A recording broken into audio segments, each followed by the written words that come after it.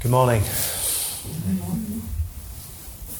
Sure we can all agree that 2020 is a challenging year in many ways. Well, that could be the broad consensus, I'm sure, probably throughout the world, although on an individual level it varies very much. Maybe 2020 is best year ever for some people. But we have a broad feeling of it being challenging for us the last few days with the canyon filling with smoke. Do we have the windows open? Do we have them closed? Would one prefer to broil or choke? It's like, and then the concern of where we are with the fire ecology and all of this coming on top of the continued restrictions and threat of COVID-19. So we have, I could say difficult circumstances, but are they really they're just circumstances, changeable circumstances. This is how the circumstances are arranged now, and tomorrow, of course, the circumstances will be different. Whether they're taken as challenges or problems, that's where we have some agency in our approach. I wanted to bring up a koan from the Blue Cliff Record.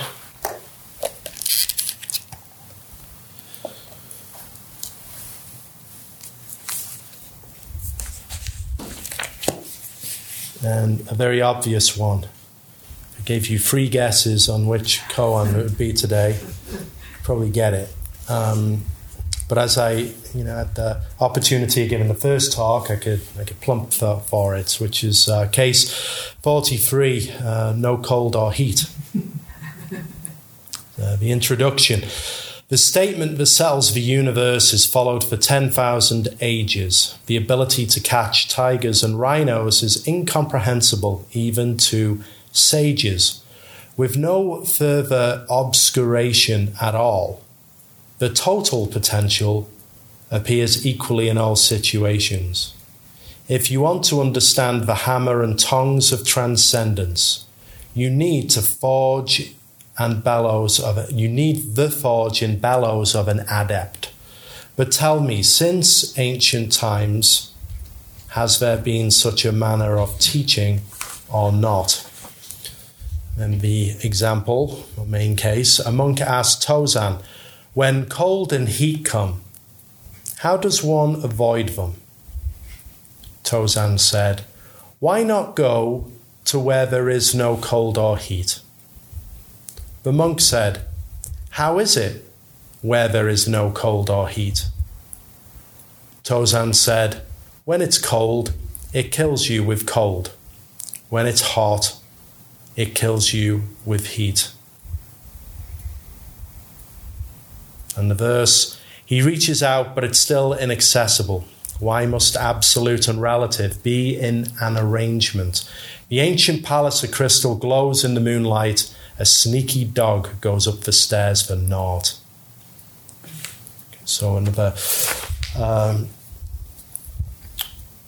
famous koan from antiquity, but one which is very relevant for our life, as each one of these koans is. That is why they've been maintained, after all, through the tradition, these many years, these many centuries, collected and all of the fat trimmed off them over the years, and then maintained and commented upon, sometimes teachers later adding phrases, capping phrases and turning words to keep things fresh, offer different perspectives. And that tradition, of course, continues now, and now it lies in our hands. And another training period. We enter another training period and another session in unusual circumstances, in one sense. Usually we would have more people, a few more beginners, more people who are new to the centre. But it appears that as it does with 9 or 10 of us, I think it looks quite beautiful in the Zendo, the way we're all. It looks quite full in a sense. It's all spaced in that way. You know, like 9 or 10 temple guardians in the Zendo sitting together. And that's a wonderful thing. It really is, to start a training period in that sense and have a head trainee installed, and for us to continue the Zen business. And in the place of whether one is a beginner or a senior or being a head trainee or a teacher, then in many ways that's irrelevant. Everybody is equally a practitioner. When if one becomes a teacher, then you discover that, kind of like in the secular world, you have to do continual education. So you're always, it's not that you reach a place where then practice ends and you kick back. There is that quality of course. Why would we practice if it weren't to assuage those things that cause us real suffering, and to resolve those things, and to arrive at a place of satisfaction with things as they are. But that process of inquiry goes on, and we're only as enlightened as our last breath. So that test is always there of how is this being expressed, how is this life being lived now. I felt quite clumsy at the beginning for myself, and just moving into that role that Roshi said, okay, well, you'll lead this training period, and then so there's some differences where the entrance ceremony and coming in and doing altars. I ran up here the first morning after Kisen kindly alerted me that I'm doing altars. I'm like, we didn't really spell it out that much before, or if it was, then I forgot. And then made some mistakes with around the entering, and I see that also with a mix of experience here and people coming in also from different trainings, different temples within our broader lineage, and there's a few differences as we learn to bring things into a common flow. And that'll take care of itself if we meet it with care and attention. And I remember for myself I was reflecting on the first training period that I did here, the first training period that I did, at least in this, present existence, whatever that means. But I was, as we do here, I was thrown into the place of being Jikido, like how Seigaku is now. He has the added difficulty of having learned it slightly differently, which is in some ways makes it tougher. I know when I go to visit different temples, I always like take out Mazagu the wrong way or turn the wrong way, and there's always, we do it this way here, we do it that way there. And I was thrown into that place of being Jikido, and I was getting so many corrections, and I could, the blood rising, and feeling really discomforted by that, which is a nice way of saying I was just, really pissed about it. And I remember doing the Han run, and the head trainee at the time came out and said, "Your Han is too quick." And I said, "I'm following the instructions in the book exactly. It says here 9 seconds. I'm counting 9 seconds." He goes, "How are you counting 9 seconds?" And I'm like this, 1, 2. And he goes, no, count them like this. 1, 2. And in my head, I'm like, those aren't seconds, are they?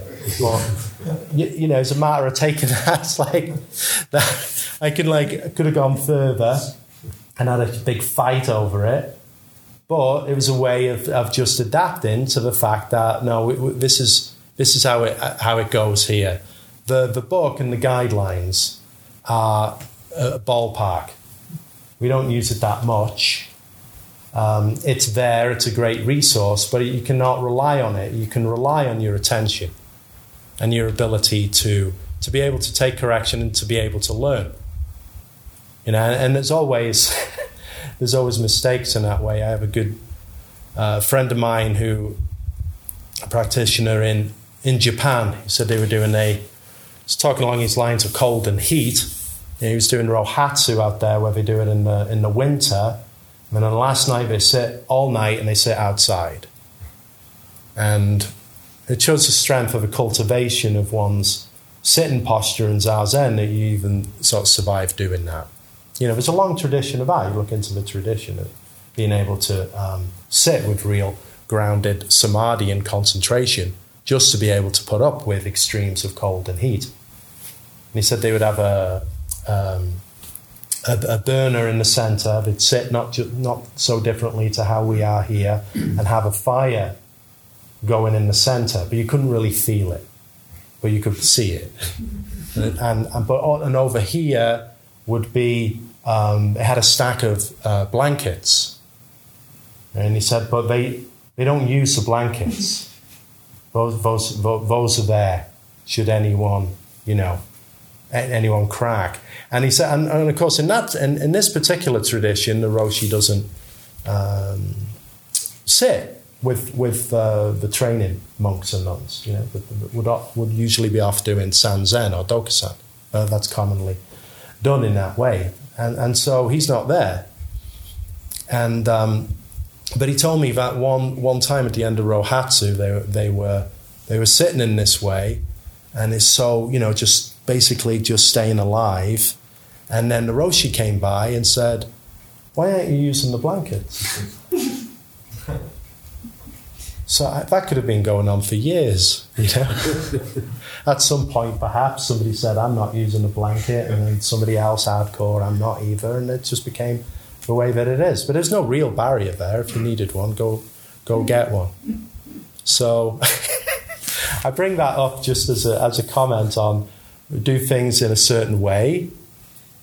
And we can spend our time in trying to find what the truth of that is, or apportioning blame, or looking, and fighting against that. Or we can take it as it is and take it as a challenge and make the best of it. The crazy Zen way that we have.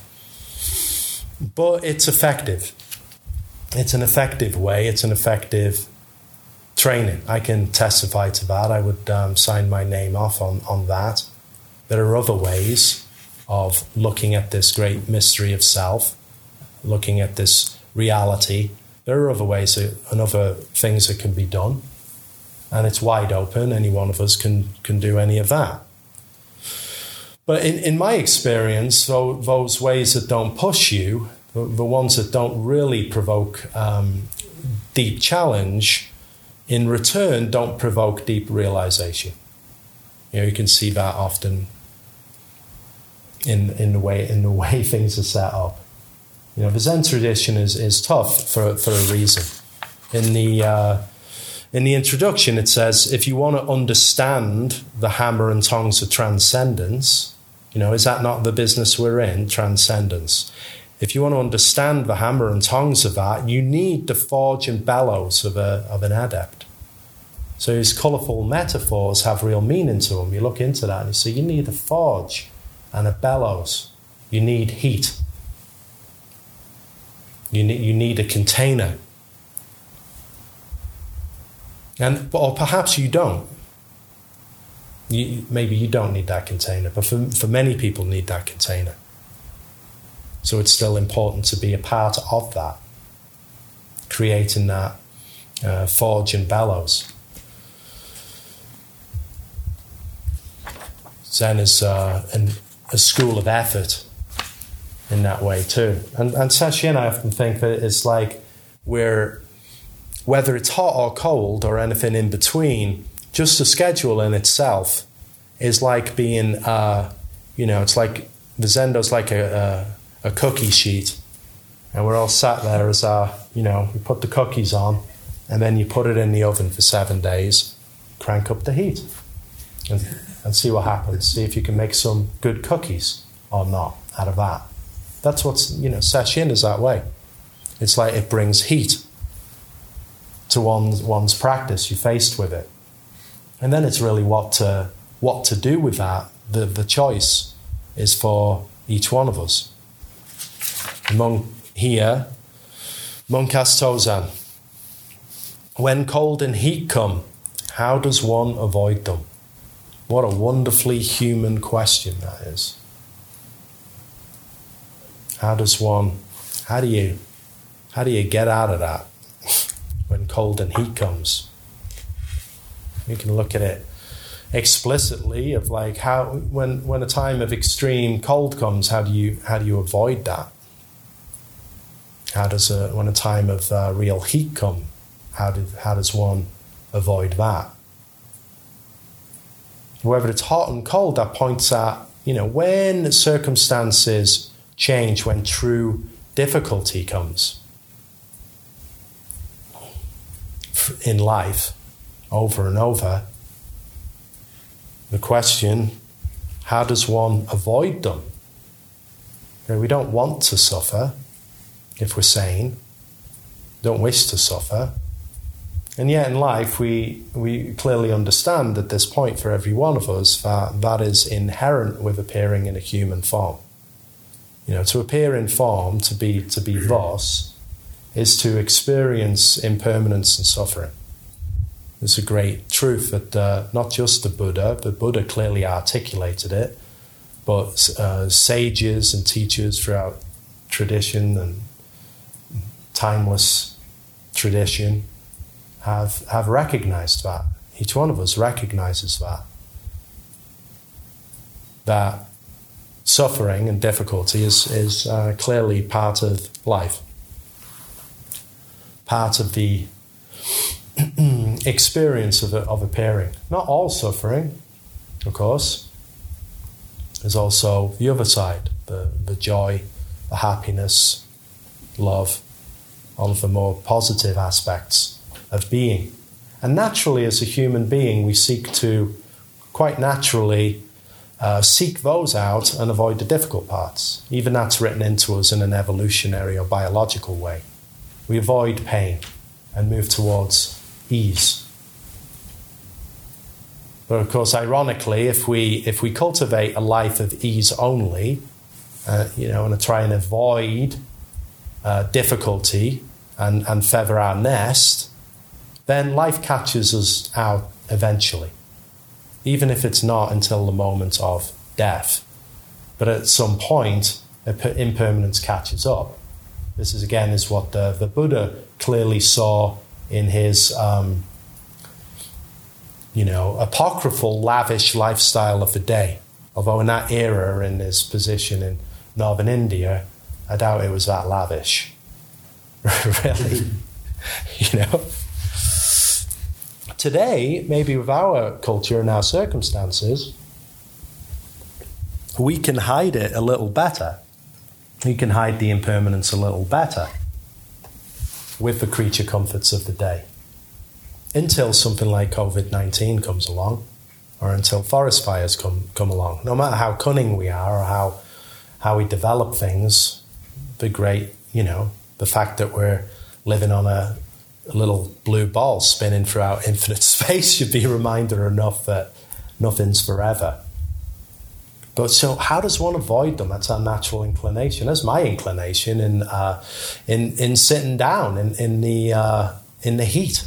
At the beginning of session, we come in there. I can see that part of my mind that's like, oh no, it's horrible. Why are we doing this? Why am I doing this? What are we doing? What's everyone's agenda here? I don't want to be doing this. I don't want to have to sit here in that heat. But how do I avoid that? I guess I didn't go as far as how do I avoid that. I've been here some years, and I've lived some years too. For all of us, we know that there's no real avoiding. And that's not our way. Of course, one could just get up and leave. It's a free Zen center. It's a free country. You can just head out. Many people do over the years. Seen that happen tons of times, right? Hit the car and take off to pastures new. Yeah, but how will things be in those pastures? Will the grass be green forever? If it's in California, no. At some point, it's gonna burn. And it's also the blame game. You can sit there with difficult, with the challenge of heat and difficulty. And I'm saying this just maybe everybody else was just cruising since the beginning, and it's just me that was having some problems.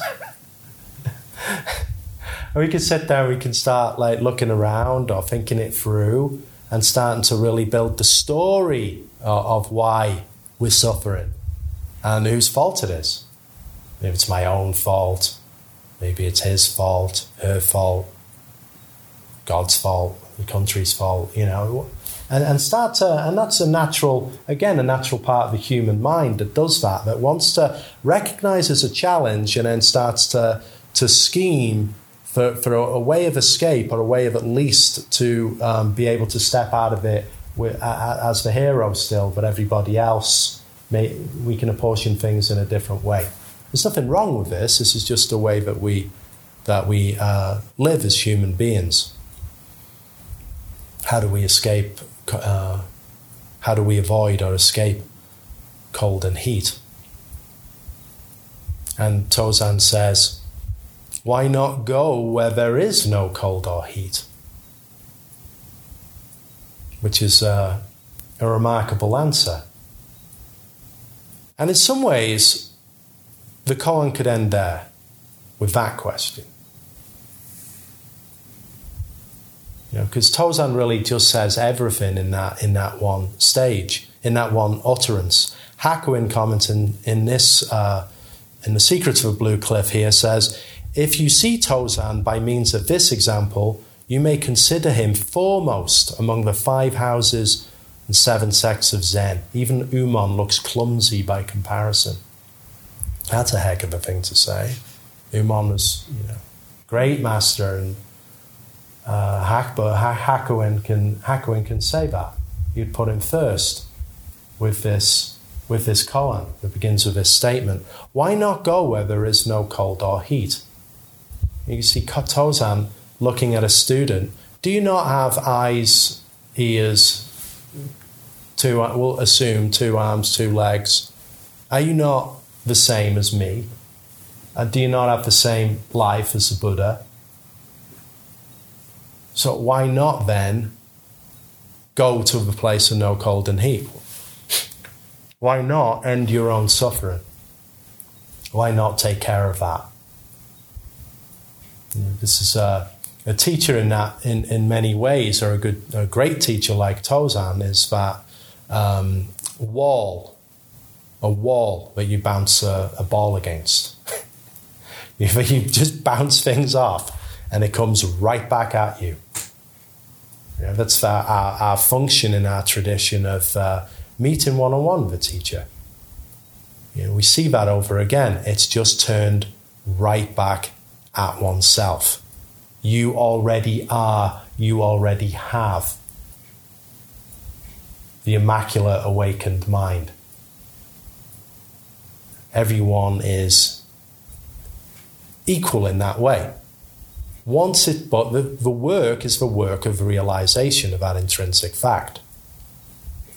As the Buddha said, all beings simultaneously attain the way. Right?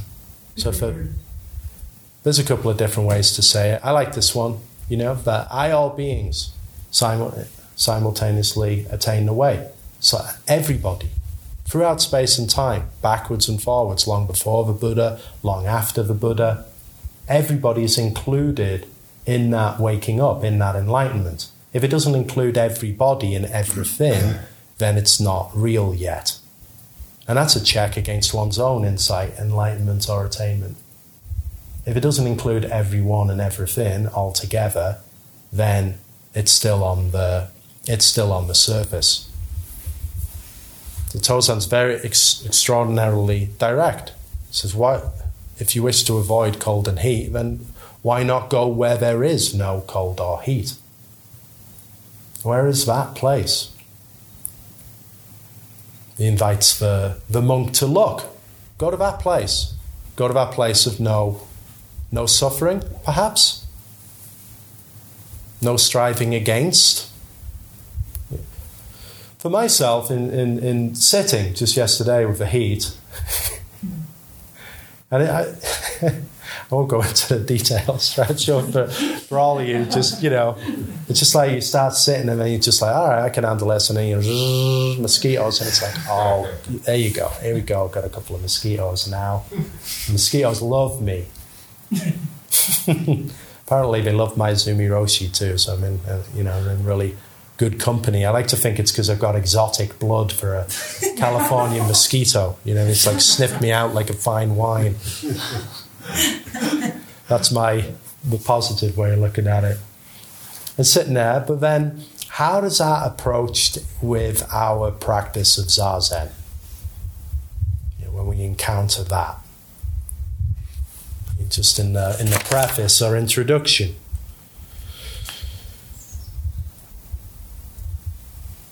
With no further obscuration at all, the total potential appears equally in all situations. With no further obscuration. Great word of the day, obscuration.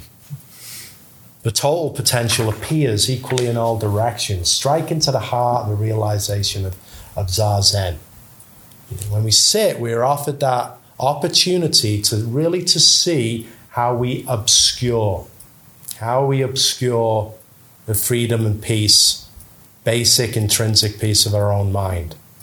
How it's obscured, typically with the idea, opinion, and the way that we chop up life and this experience with me and people in it. And Zazen offers over and over their opportunity to allow that way of navigation to dissolve and to see and to sit clearly with all things as they are, in accord and alignment with reality just as is. That has to be realized to the depths. That sitting is just sitting.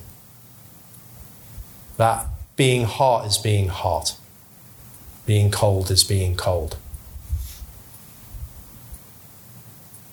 Or not. Again, as the agency, that choice comes in there. For many of us who just will continue to strive against how things are.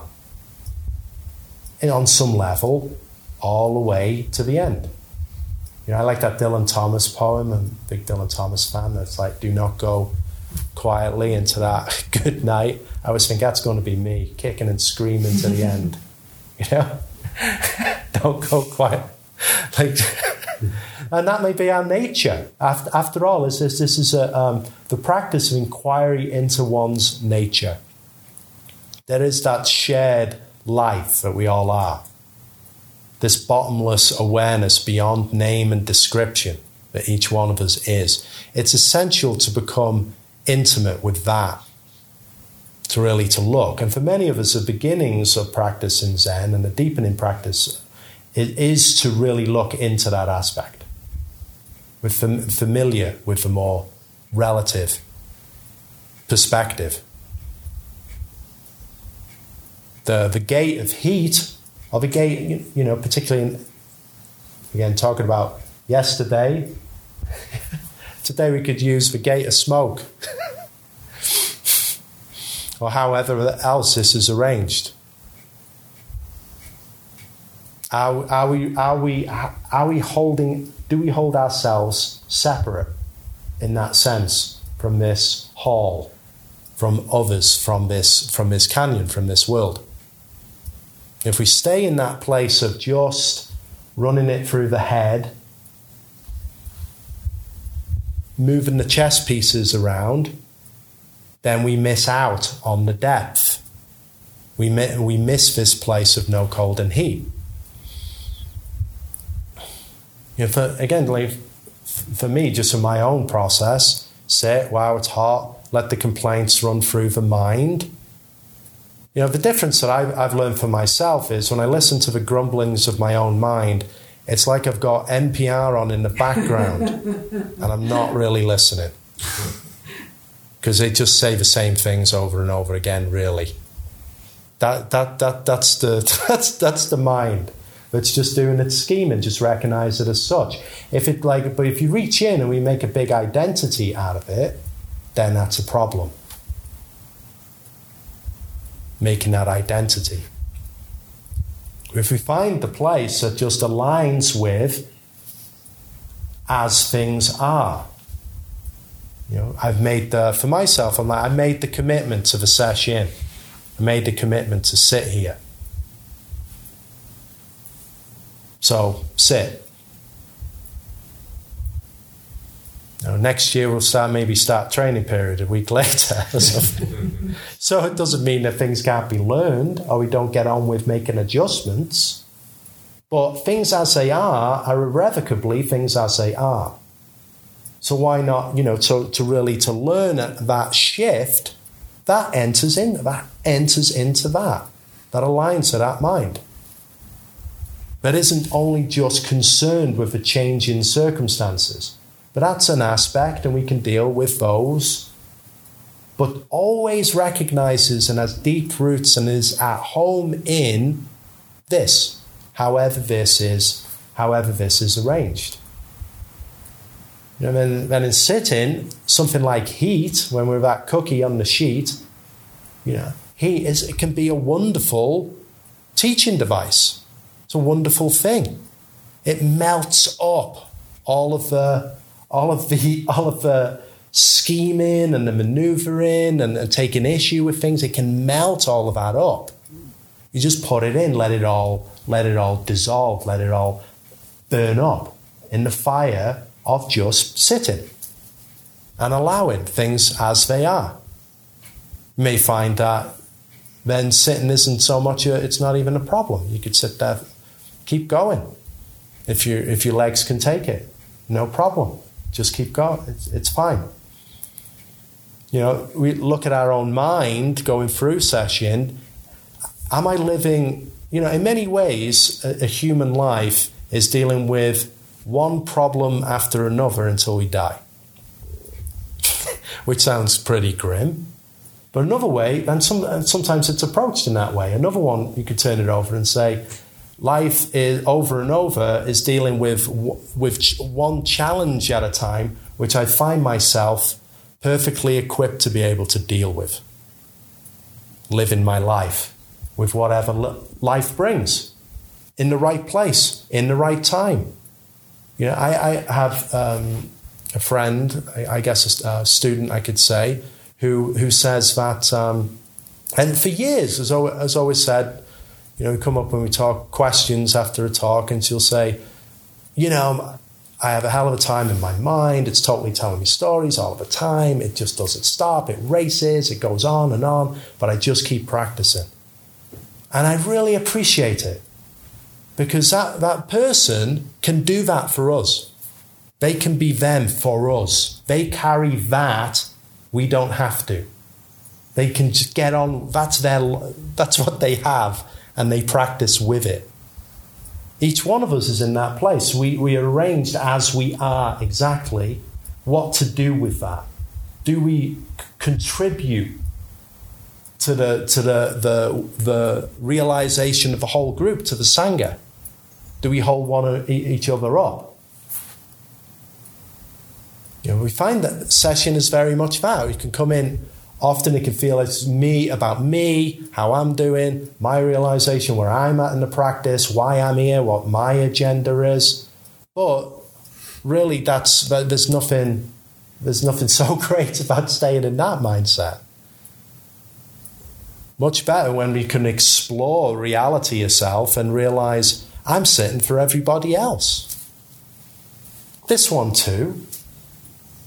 But it's all of us together. It's never really about avoiding.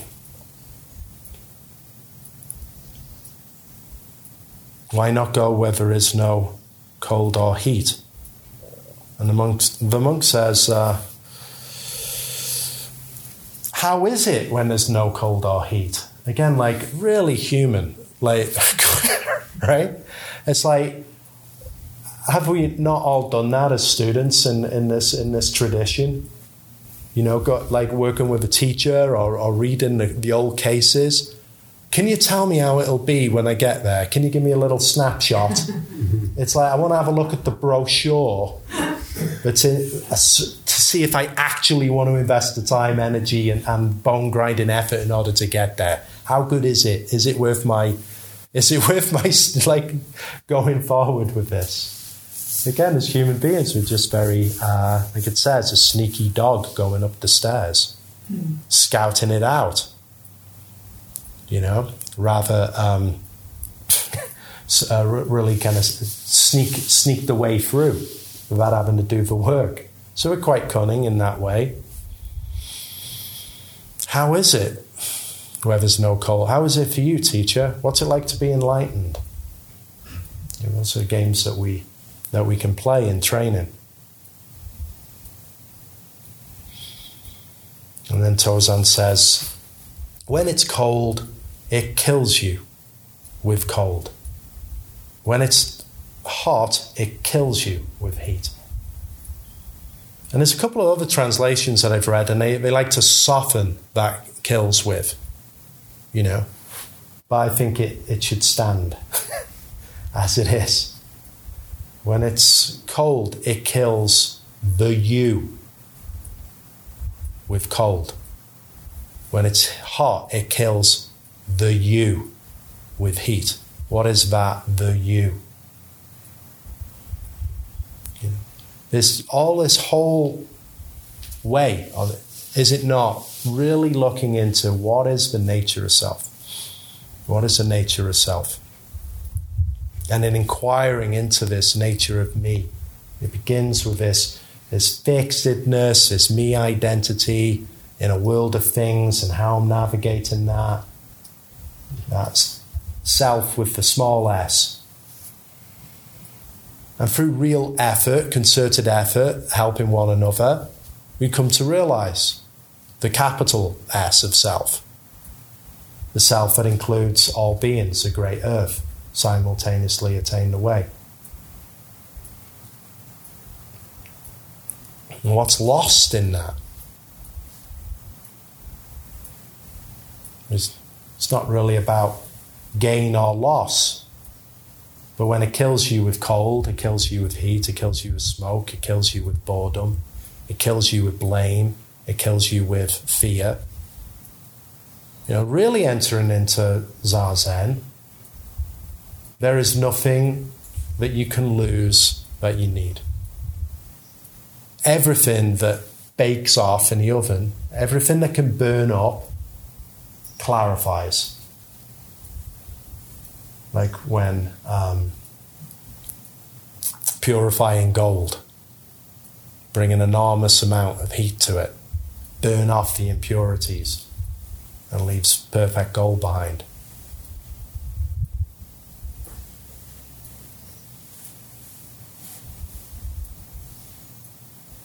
But you know, we do a training period for a reason. You know, we do it for a long length of time. A session tends to be a length of time. Again, we can put our faith and our trust in a vehicle that has delivered results down the years, down the centuries. Since before these times, they were recorded here. You know, and set aside our short-term thinking around that, and rather trust and enter into this as it is now, just taking care of this. And then what's next? Taking care of that. You know, I remind myself to practice session in this way. If I look at it, here we go for 3 months, I'm like, oh, I don't want to do it. They can build a story around that. Or here we go with 7 days of session. Oof. Yeah. But it's not really that way. It doesn't have to be carried that way. What's happening now? Talking, listening, sitting. Just taking care of that. Because again, as I pointed out in the introduction of the preface, with no further obscuration at all, the total potential appears equally in all situations. So that's a great potential, living potential as Zazen. It can appear equally in all situations. A good reminder for the schedule and how we might cherish some activities over others. But it appears equally in all potentials, whether that's working in the kitchen, working out, thinning the forest, whether it's brushing the teeth, whether it's running up late because you overslept, whether it's making the coffee. It's appearing equally. It's all a great practice of Zazen. It's all a great practice of just isness, justness, and becoming ever more intimate with that place of no cold, no heat. Or, not cold or heat and not no cold or no heat. It's way beyond that.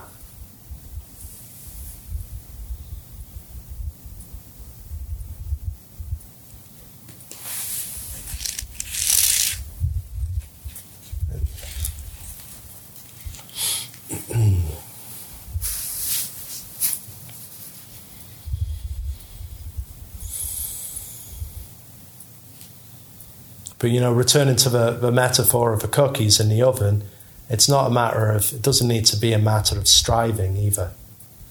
Particularly at the beginning of session, it can be difficult. A lot of the difficulty is in the desire to escape the oven. Taking the place of active surrender to the schedule and the way, or active acceptance to the schedule and the activity, you see that it doesn't bind you. You see that it's not a problem. It's just what it is, and it's a challenge. And again, everyone here is perfectly equipped to navigate it and bring benefit forward rather than suffering. So please, let's, now we're off to a good start. Let's continue to do our best. Thank you.